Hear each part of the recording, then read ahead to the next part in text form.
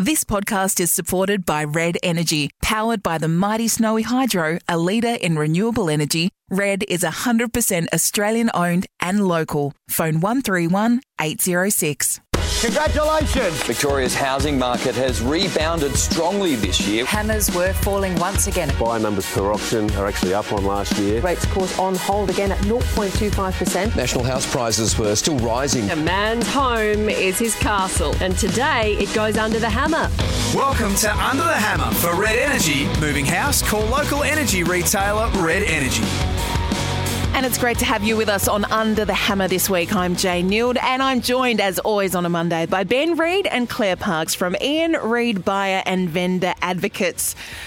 And it's all thanks to Red Energy. Of course, if you're moving house, it can be tricky, but switching your electricity and gas is easy. Just call Red Energy on 131 806. This week, we are going to review some of the figures from the weekend and discuss some of the big picture factors that affect real estate prices. Plus, if you're thinking of buying an investment property, Ben and Claire will let us know some of the key things we need to consider before making that move. Hello, Ben, and hello, Claire. How are you? G'day, I'm pretty well. Well, thanks too, Jane. Okay, so we always do a little wrap of the weekend here. The weather was meant to be fairly horrible in Melbourne, but we saw a lot of sunshine across the metro and even some regional areas. So I think people were maybe caught by surprise and maybe wandered past an auction or two thinking, let's just see what is happening in the market in our local area.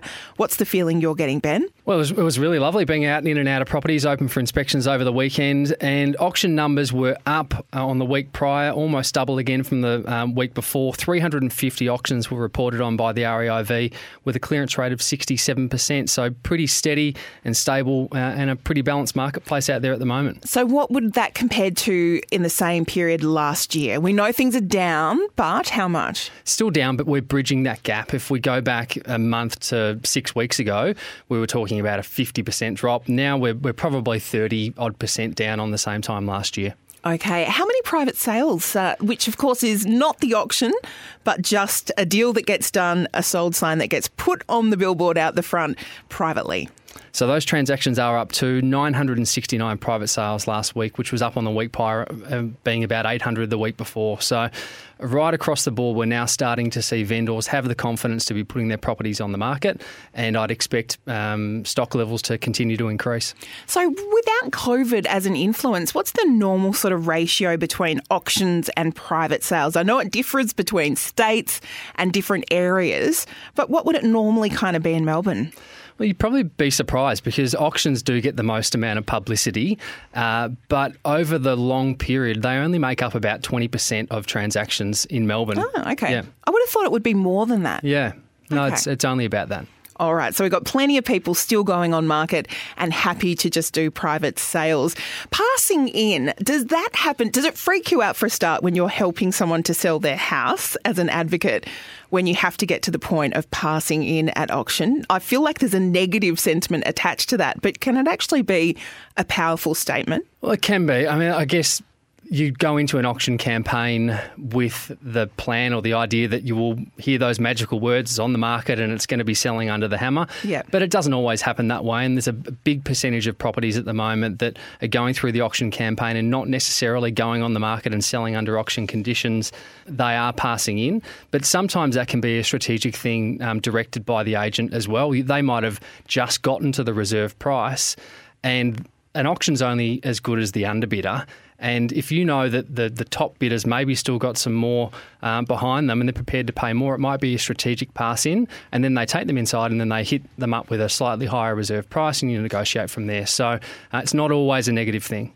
Okay. Gives you maybe the upper hand if you really know that that bidder is actually serious. Yeah, that's right. Which, if you want to go back to last week, we actually spoke about that. I found that fascinating. You had some tips on people, making sure you really keep the information close to you, because obviously letting people know some of those price factors that you might be able to stretch to, it's giving away some of that stuff that could help you to bargain, wouldn't it? Yeah, definitely. And an agent on the day will make an assessment as to how strong that buyer is. And sometimes we can have a situation where you've got one very strong buyer and one very weak buyer.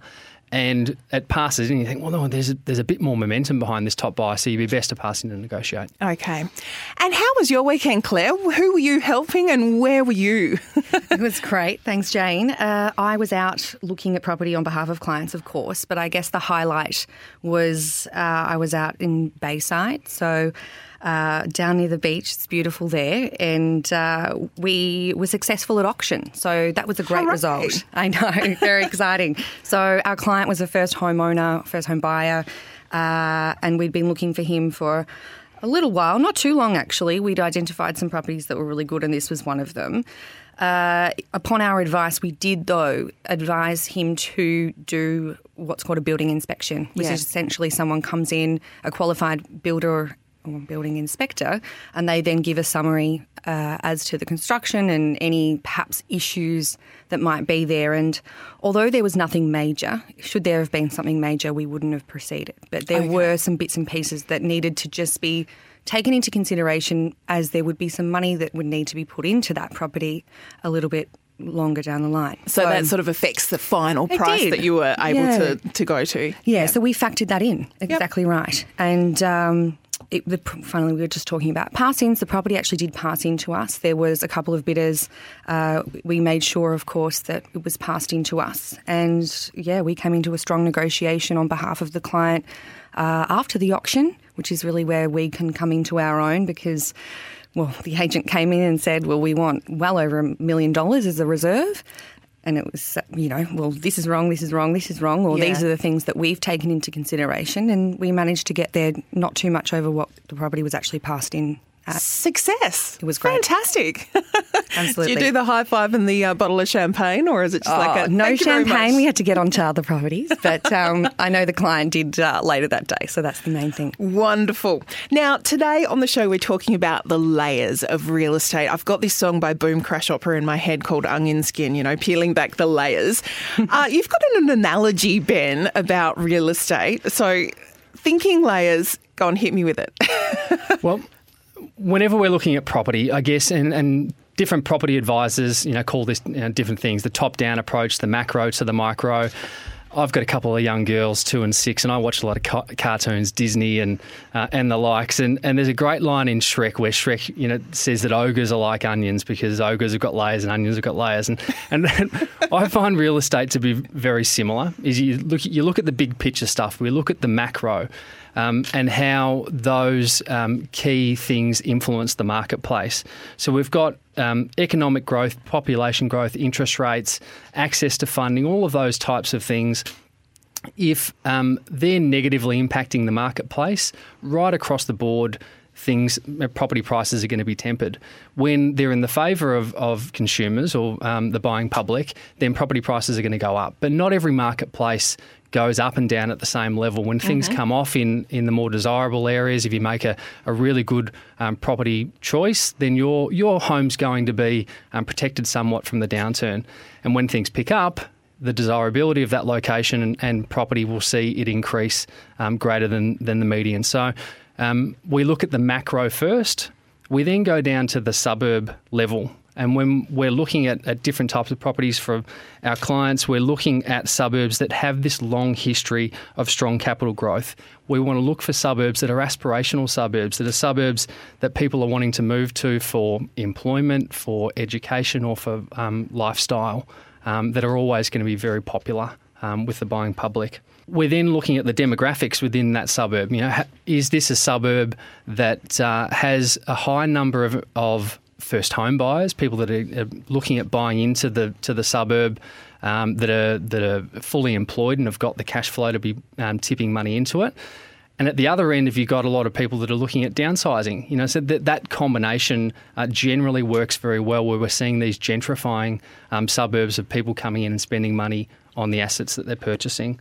We're looking at incomes and those types of things. So these are all very important from the top level in terms of identifying the types of areas and the types of properties that are going to outperform the medians. And in terms of vacancy rates, the types of tenants you might be able to attract into an area, is that really worth sort of looking at too?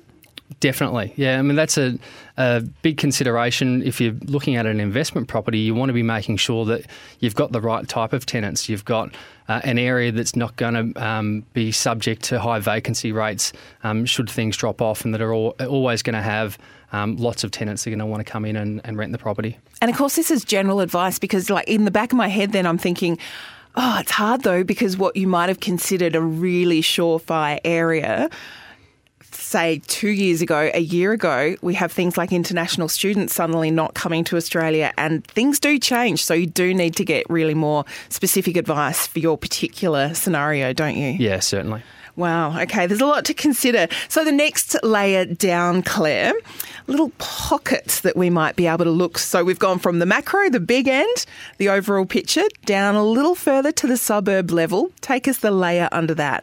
Sure. So once we've identified a suburb or suburbs, then it's about, well, which pockets within that suburb are the most desirable and within the best position. And what we use as kind of a foundation of that is, well, what do we not want to be near? So, for example, we don't want to be in an area that has a lot of government housing.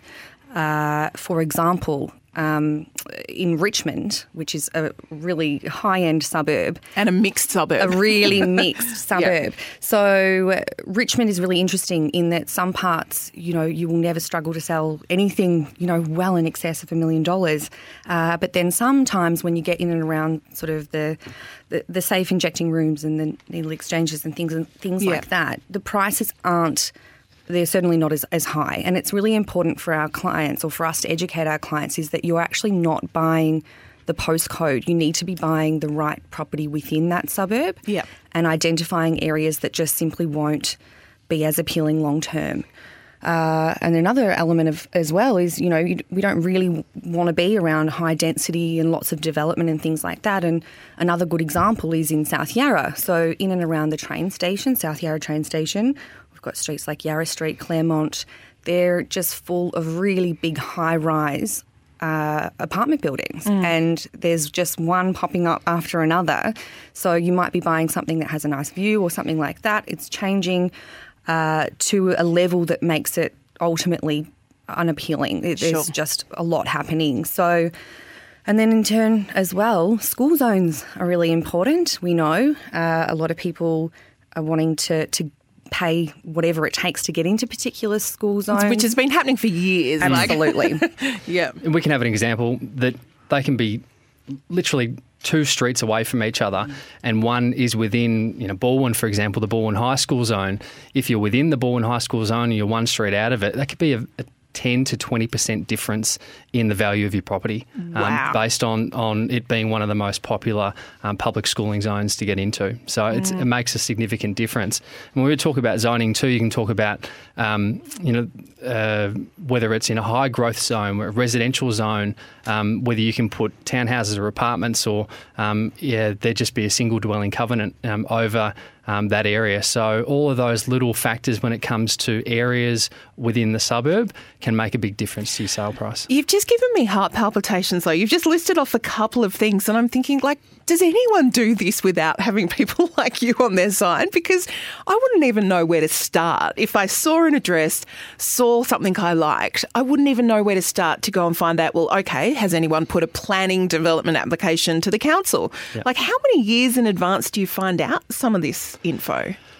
Well, anything that is in at planning at that point in time, you can find it. It is part of the background research that we would do whenever we look at a property. We're looking at, are there any planning applications that are pending or have been approved that affect the subject property? Okay.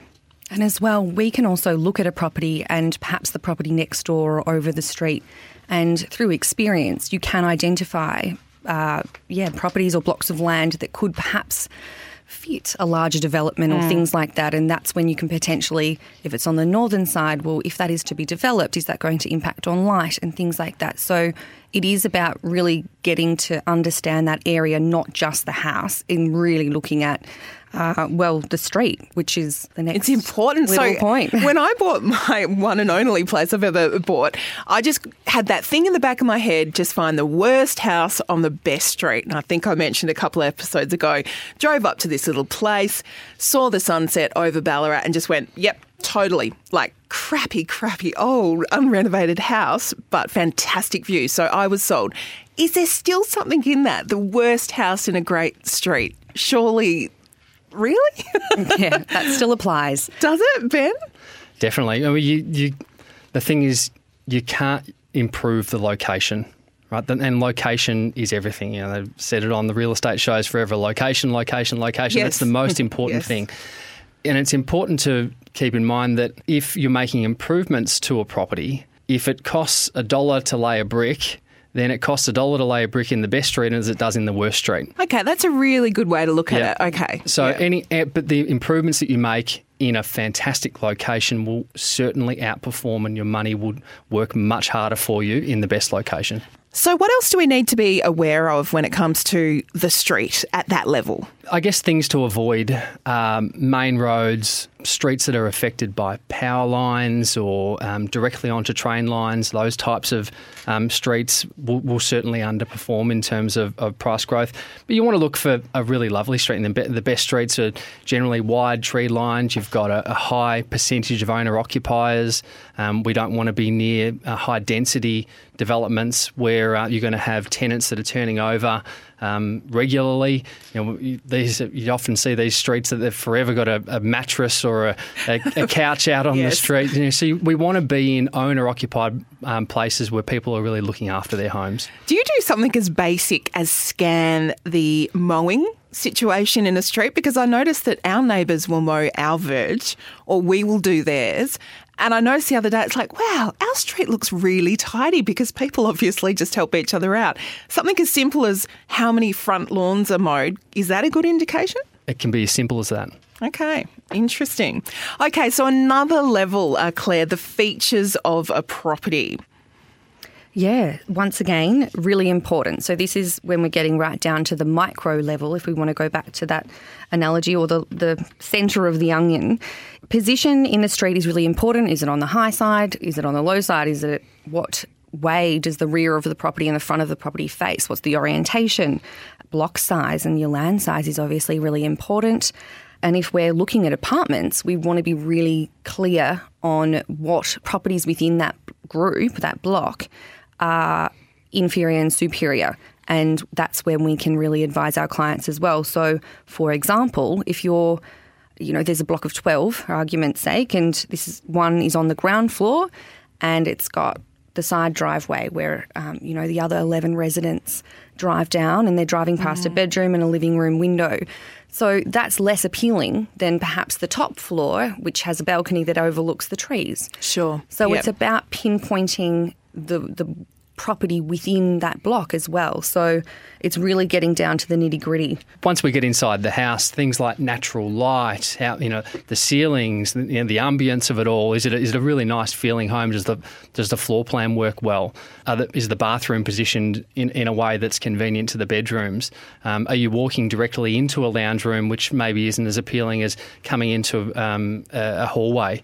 Bedroom sizes, all of those types of things. Is it a floor plan that if you are planning on doing renovations, can you easily renovate, knock out a wall or extend on this block? As Claire touched on before, orientation. A north-facing backyard is ideal because it takes in most of the natural light throughout the day, whereas a south-facing one's really cold. And even it can be a matter of inspecting it at different times of the day as well, because south-facing blocks, you go at some point you are going to get some light, but in other points of the day it might be very cold and dark. So all of these types of things are certainly worth considering when you're going into properties. And is that kind of annoying though if you have someone that says, would like to inspect it at 8 a.m. and at 12:15 and at 7:45 in the evening to see where the sun sets? I mean, do people really go that far, or is this maybe just driving past at different times of the day and night? Yeah, it's the latter. Yeah, or maybe organising your second inspection at a different time, or even just thinking about it to be like, right, if I was in here and the sun's going to be over there, how's it going to feel in this room? I know someone who rented a house once during the summer school school holidays break. Didn't realise they were literally like, a back fence and half a yard away from a local school. And the noise, as soon as the classes started up, they're just like, I had no idea I was living in a screaming schoolyard. And if you don't think that agents are organising their open for inspection times around these things, then you've got another thing coming. I love this, the psychology of the agent. Ongoing costs, I know, some people will say, oh, there's this great apartment, blah, blah. But how do you know how much it's going to cost you down the track? It's not like just buying a house and all you've got to worry about is water rates and insurance. Water rates, insurance, owners' corporation council fees are all really important things to factor in. As we say, they are ongoing. They're all outlined or should be outlined within the contract of sales. And it's important to understand what they look like in comparison to your borrowing capacity and your mortgage, because you want to factor those in as a month-by-month or quarter-by-quarter fee. And can there be surprises when it comes to that? You hear about places that everyone shares in the maintenance of the rooftop garden and the green walls. Can that get expensive? Yeah, it can, particularly with new developments where some of these things maybe hadn't been considered, or there might be some defects that come up unexpected. They then put in special levies on top of your normal owner's corporation plus your rates and all those types of things. So if you are going into something that's got an owner's corporation or shared land or buildings, then expect the unexpected at times. And I guess all of this advice is also relevant for people who are looking to buy to invest, but also to live in themselves. Yeah, definitely. Of course, you are listening to Under the Hammer. I'm Jane Nilden. I'm joined by Ben Reid and Claire Parks from Ian Reid Buyer and Vendor Advocates. And we are doing it all thanks to Red Energy. Moving is hard, but switching your electricity and gas is easy. Call Red Energy on 131 806. So capital growth versus cash flow. Talk to me, Ben. Well, it's the age-old argument, isn't it, that if you're buying an investment property, there are two main considerations, and that is how much money have you got coming in, what's the cash flow of the property look like, and then there's the capital appreciation. Is the asset going up in money over a period of time? And there are two different schools of thought. Do you buy for cash flow and have the money coming in, or do you buy for capital gains? The cash flow people would say, well, it's better to be buying for cash flow because you've got more money coming in than you've got going out. And definitely you need to make sure that if you are buying an investment property, the cash flow situation needs to be such that you don't get yourself into a situation where you can't afford to hold on to the property. So there are certainly some really strong arguments for having a strong cash flow investment. Okay. The flip side of the cash flow argument is that most properties which are high in cash flow tend to be slower in terms of your capital gain. Okay, so the more I'm going to get on a monthly basis, potentially the less it's going to grow over time. It tends to be the case. It's very difficult to find a property that's very high in cash flow and also high growth as well. They're the unicorns that people think that they're going to sell you might not pan out. Okay.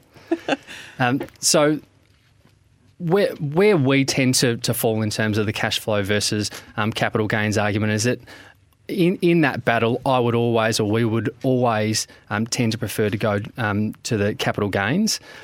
That's really where significant wealth is gained over a long period of time, but you need to keep in mind the amount of money that's coming in and the amount of money that might be going out. My sister actually has more recently changed a bit of a career change into rental, and I said to her the other day, got a friend, she's got a house for sale in the Adelaide Hills.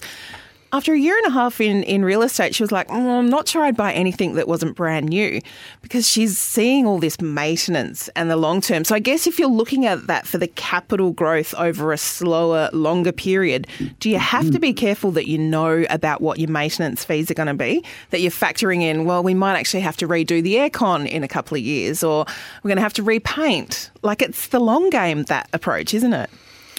Yeah, it is. And for newer properties, often a lot of those things are unforeseen as well, that you might have failure of waterproofing, for example, or you might have some structural issues that they didn't see. Whereas with the older established homes, then you know that at some point in time you're going to have to paint or... Interesting. Okay, because it was sort of like she said, but no, as long as it's new, thinking there's not going to be any issues. So not always something you can count on. Not always the case. Okay. Yeah. I think it's easier to project or foresee the amount of money that you might need to spend on an older home than you will on a newer home. And in general, the amount of money you're going to earn from rent, like you hear stories about young people, they get in early, they buy little places, one more, add another one to the portfolio.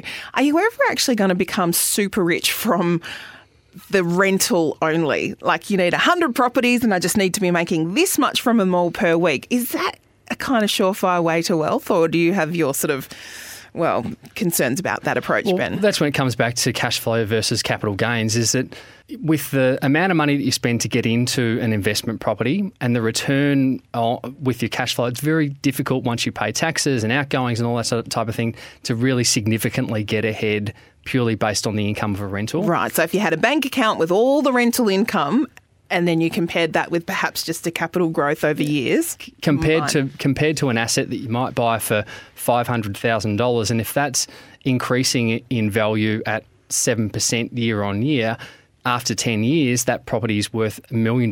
Now, that is a significant growth in price and a significant contribution to you becoming independently wealthy. So the upside of a high increasing capital asset is much more beneficial than the cash flow side of things. So something I'd also like to note as well is that it's hard to turn a cash flow positive property or cash flow focused property into a high growth property. But you can actually improve on the cash flow that you're earning on a high growth property. So what that means is that you can add value, then in turn increase your rent by subdividing, or firstly renovating or adding value in that respect. You can subdivide, you can develop. So you've got that little bit more flexibility as well. We don't see that as much on the high cash flow driven properties. So Ben, to wrap things up, if we're looking at investing, give us a few of the pros and the cons that we should really have as top of mind. The first pro for investment properties is that there is strong financial performance, and residential property has outperformed all other investment types over the last 20 years, including stocks. In Melbourne, over a 40-year period, we have averaged an increase of 7% year on year. So that is significant. So it is a high growth asset. So even while things may be a little topsy-turvy here, you're looking at the very sort of longer term trends. Yeah. Real estate's not a short-term thing. It's the long game that you need to play. And do you need to be aware of things like tax, the advantages, the disadvantages? I mean, that's a whole minefield unto itself, isn't it? Yeah, and that can be another pro is that you've got things like depreciation, negative gearing, offsetting your income, those types of things. So you need to get good financial advice, but under the right structure, it can certainly assist you in paying less taxes. Okay, some of the downsides? So the entry cost into purchasing real estate is high in comparison certainly to other asset classes such as shares and things like that.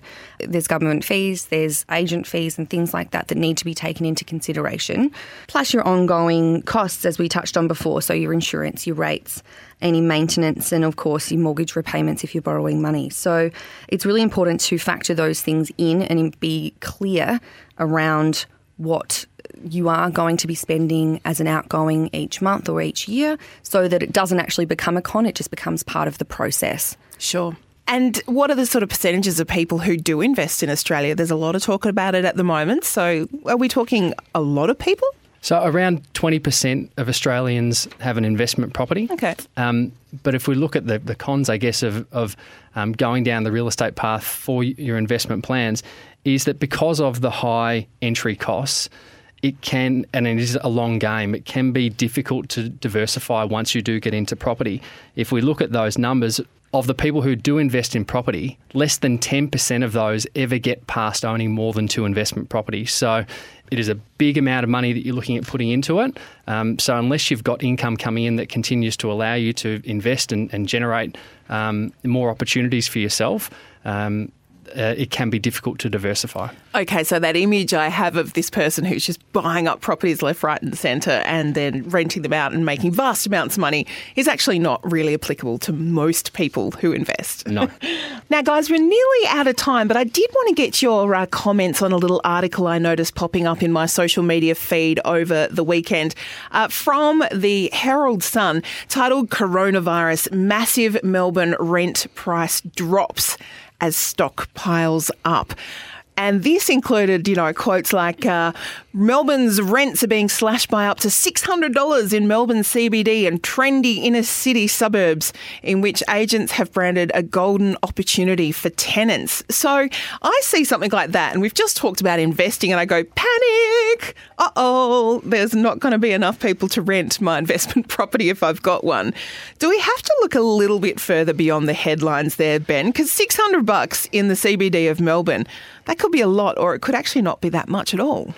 Well, if you do, dig a little bit deeper into the article, you will see that example of $600 is one particular apartment that was in the CBD that was rented at $1,500 a week, that is now being advertised for $900. So, right at the pointy end of the type of property that has been affected the most. And when they are talking in this article, rental vacancy rates in Melbourne, they are specifically talking the CBD, not the city of Melbourne. So right across the board, we've not seen these types of drops. And the CBD, which has increased in vacancy rates, I think by somewhere between 9 and 10%, has been the hardest hit area. And that is due to students and international travel, I guess, is international huge travel. impact. International students and workers and those types of things. So, and imagine, living in a CBD 1-bedroom or 2-bedroom apartment during these lockdowns is really hard. So a lot of people have looked to move out, back in with parents and those types of things, or in with their spouses to have a little bit more space around them. And as the article points out, there is a rise in Airbnb properties coming back onto the market because, of course, no international travellers.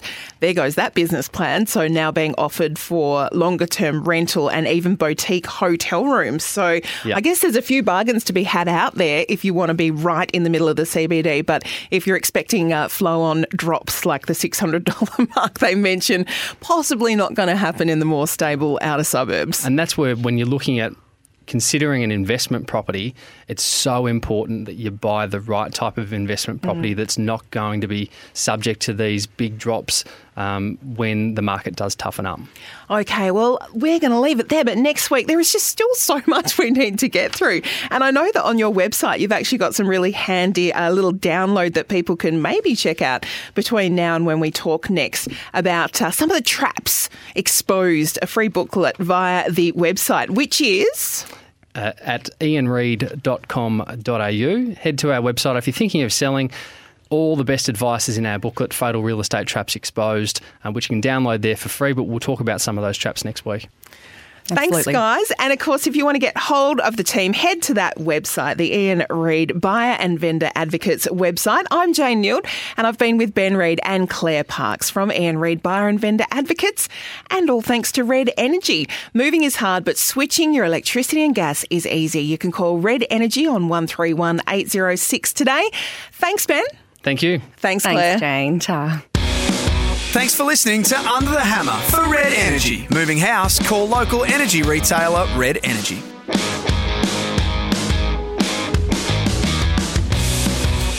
If you enjoyed Under the Hammer, then check out the other podcasts in the Red Energy Lifestyle series. For the foodie, enjoy Tuesday with Ash Pollard. Really, the people around here truly lived farm to table. And so that's kind of how I've been cooking. And I know it's trendy now, but it was necessity back then. Moving house, call local energy retailer Red Energy. Thanks for listening to Under the Hammer, part of Red Energy's podcast lifestyle series. Available on your favourite podcast platform and the SEN app.